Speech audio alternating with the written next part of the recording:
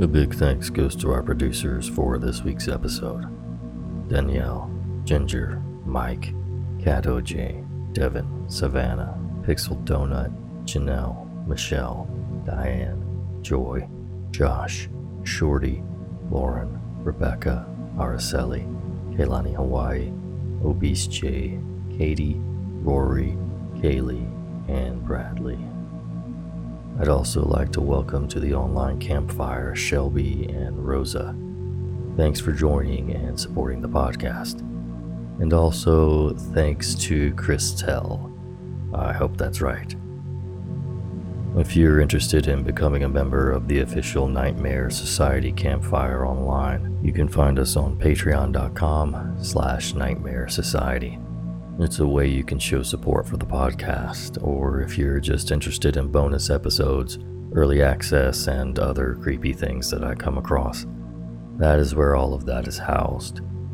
There are a few tiers for you to choose from, starting at $1 a month. A big shout out to some lovely listeners who left really kind reviews on Apple Podcasts. It's been quite a while since I checked the reviews over there, and I was very happily surprised at the amount of reviews you guys took the time to leave. So thank you so much to Dr. Love 1023, Sino86, Alexis 311, Acceleron, Love My Great Life. I really like that username. Finley Hearts Nightmare Society, also love that one. KK, who gave me a really good laugh with their review. Fake World News, K Klee 337, Kabuto 360, Rose, I hope I'm pronouncing that okay. Ego Assassinator, Sammy _G316, Li Hui, and Western 31596, who I might have mentioned before, but that's okay. Thank you all so much for leaving such kind reviews. I really appreciate it.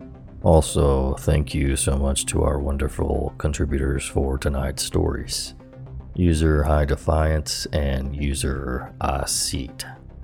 And lastly, don't forget, the Nightmare Society podcast can be found anywhere you get your podcasts, as well as YouTube. And there's always a new episode every Thursday. You can find us on Instagram at Nightmare Society Radio, so go head over there and give us a follow. Now, get comfy and prepare yourself for another episode of The Nightmare Society.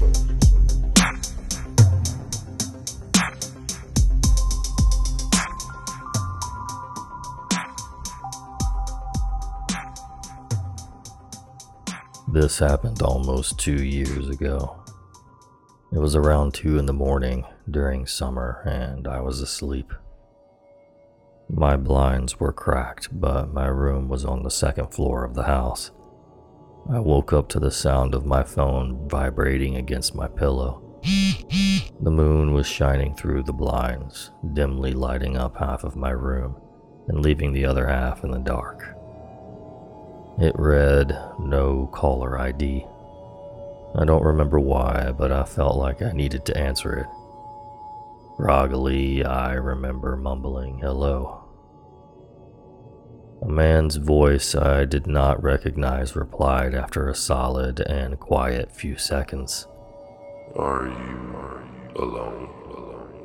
I couldn't think of what to say. I didn't say or do anything for what felt like minutes. I couldn't put a face or a name to the voice. It was low and grumbly, and he sounded like he was moving. Finally, I said no, and hung up. Seconds later, I heard the doggy door downstairs open. You all know the sound, but imagine that slowed down. My dog was in my bed, now moving towards me as I had woken him up. The doggy door closed. I sat in the unsettling silence, waiting for the sound of footsteps coming up the stairs. Nothing. After a few minutes, I slowly got out of bed and made my way to my window. which overlooked the backyard. From there, I could see the back gate on the side of the house, slightly ajar. I stood and stared, unsure about what to do. I quietly went downstairs, ready to face whatever or whoever entered my house. But the back door was shut and locked. In order to get through the doggy door, the back door had to be open. This gave me some relief, but I was still unsettled that someone had tried to enter my house. So, to the man who tried to break in and somehow found my old number, let's not meet. And shut the freaking gate on your way out.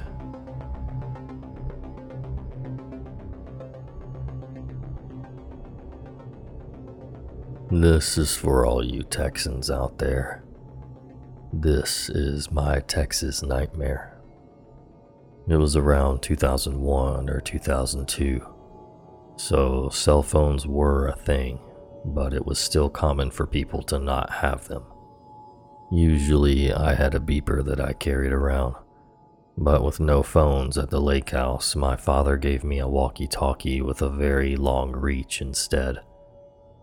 Looking back on it now from a world of cell phones, this seemed like a bad idea. But this was a small town, and we had spent so much time there that it felt safe. So one of these weekends I was buzzing around my neighborhood like I usually did, and I stopped at this peninsula that overlooked the lake. This was a set of docks that us kids always came to when we wanted to swim, despite the very real threat of the giant alligators of East Texas. But being stupid kids, we really didn't worry about that. I was overlooking the lake when my walkie-talkie buzzed to life. Naturally, thinking it was my parents trying to reach me, I answered quickly. I couldn't quite make out what they said at first, so I tried confirming that it was my dad. This point in the neighborhood was a little ways away from the cabin, but I had reached my parents from this point before, so despite the fact I could not quite recognize the voice, I assumed it was my dad. Nothing seemed out of the ordinary at first. I don't remember exactly how the conversation went, but it was off enough that I remember being slightly annoyed. Garbled questions that I answered, but no answers that would have hinted who I was or where I was. Eventually, the conversation started to drift in a way that I knew something was off, but I wasn't alarmed just yet, as my dad was extremely notorious for pulling pranks on me and goofing around. I kept talking, stupidly. Alarm bells weren't going off yet. Finally, though, the guy on the other end of the walkie-talkie made a comment. I cannot for the life of me remember what he said exactly, but it was enough to make me doubt that it was my father. This is when things took an extremely creepy turn. Bear in mind, I had been talking to this guy pretending to be my father for a good 15 minutes, sitting on my four-wheeler on this peninsula. I can see you. You should come take a ride in my boat, he said. My father had a boat, but this was so out of character that it made me realize it was not my father. Dad? You're not Dad, are you? What are you talking about? If you can see me, then what am I wearing? I said, feeling a bit annoyed that this guy had been messing with me. He paused for a second before the walkie crackled to life, and he said very clearly, You are wearing an orange shirt. You have red hair, and you're sitting on a red four-wheeler right by the swim docks. Why don't you come ride in my boat? At this point, my eyes widened and my blood ran cold. This entire time, some strange guy that I don't know had been watching me from God knows where. It took me maybe 10 seconds to look around wildly and then kick the four-wheeler up and race out of there so fast that the wheels had a hard time catching ground. I remember the wheels spun out against the gravel beneath them, and when the four-wheeler finally started moving, little me had a hard time holding on. I floored it the entire way home, stopped in the middle of the yard, and burst into the house. Obviously, the first thing I did was ask my parents if they had contacted me, which they had not, and they hadn't for hours. I was in such a panic that there was no way my dad wouldn't have confessed it had been him.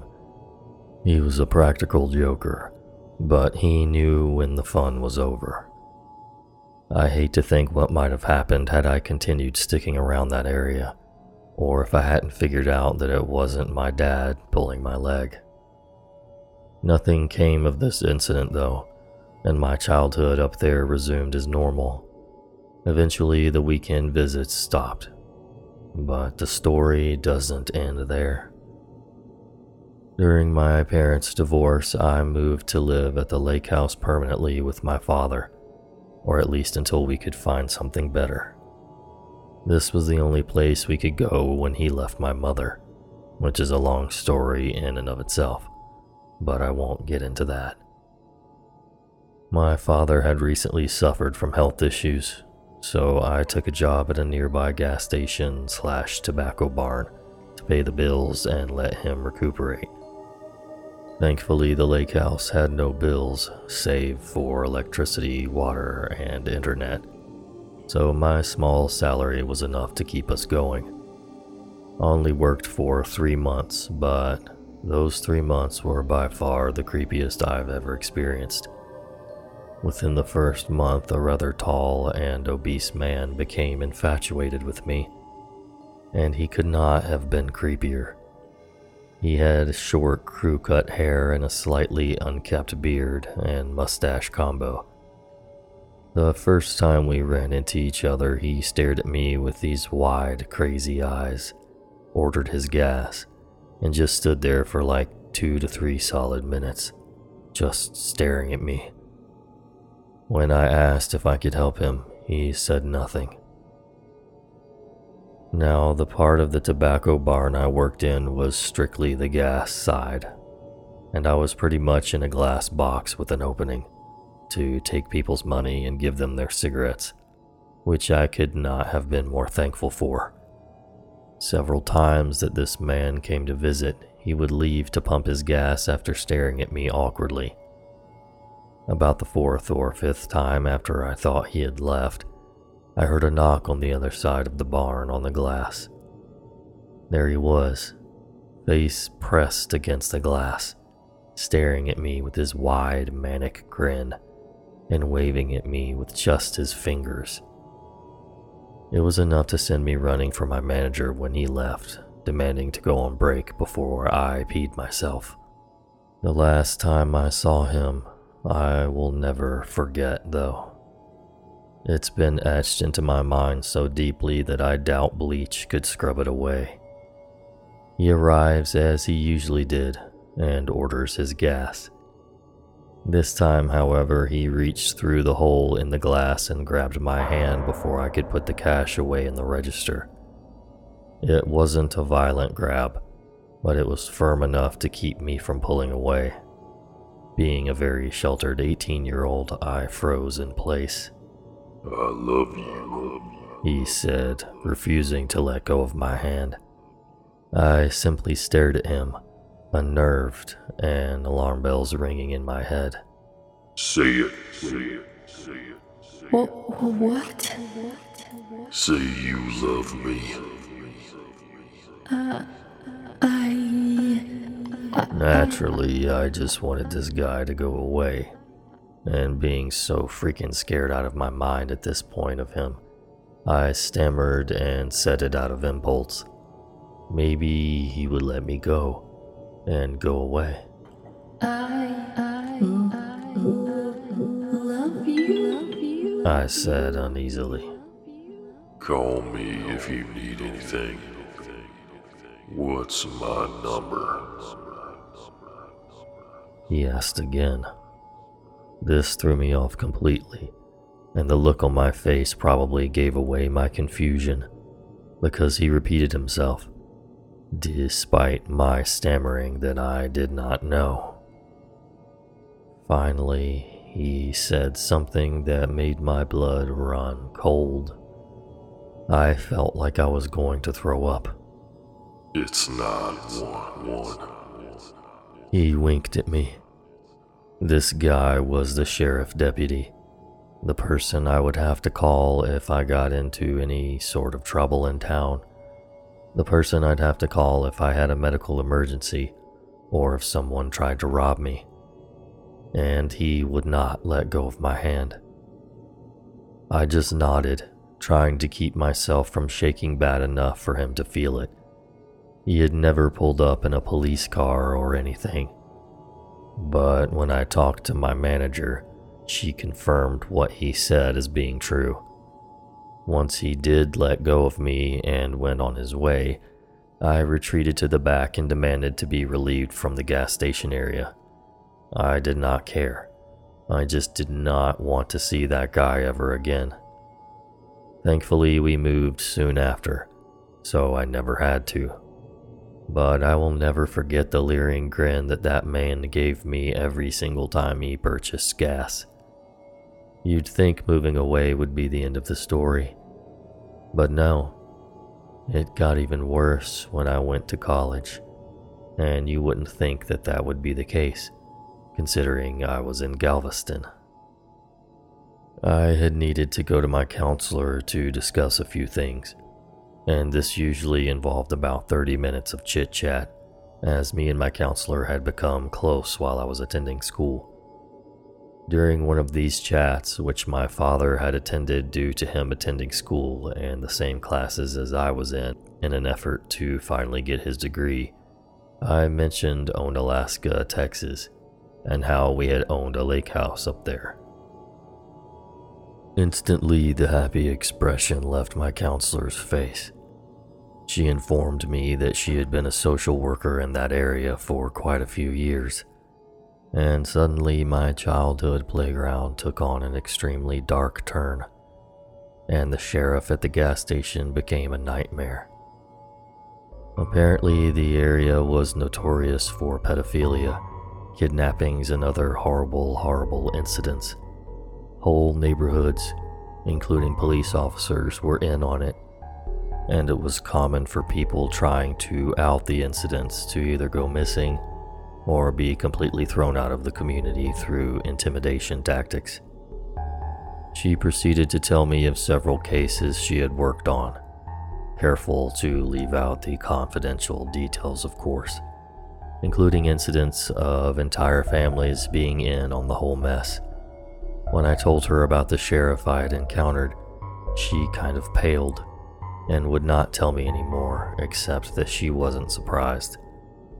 The conversation went on for over an hour and a half, but it was enough to make me never want to return to the small town I had called my childhood summer home, and vow to never ever bring any children I might have in the future there. So to the guy that intercepted my walkie-talkie signal and tried to lure me to his boat, and to the creepy sheriff, let's never meet again. Thanks so much for listening. Until next time. Sweet.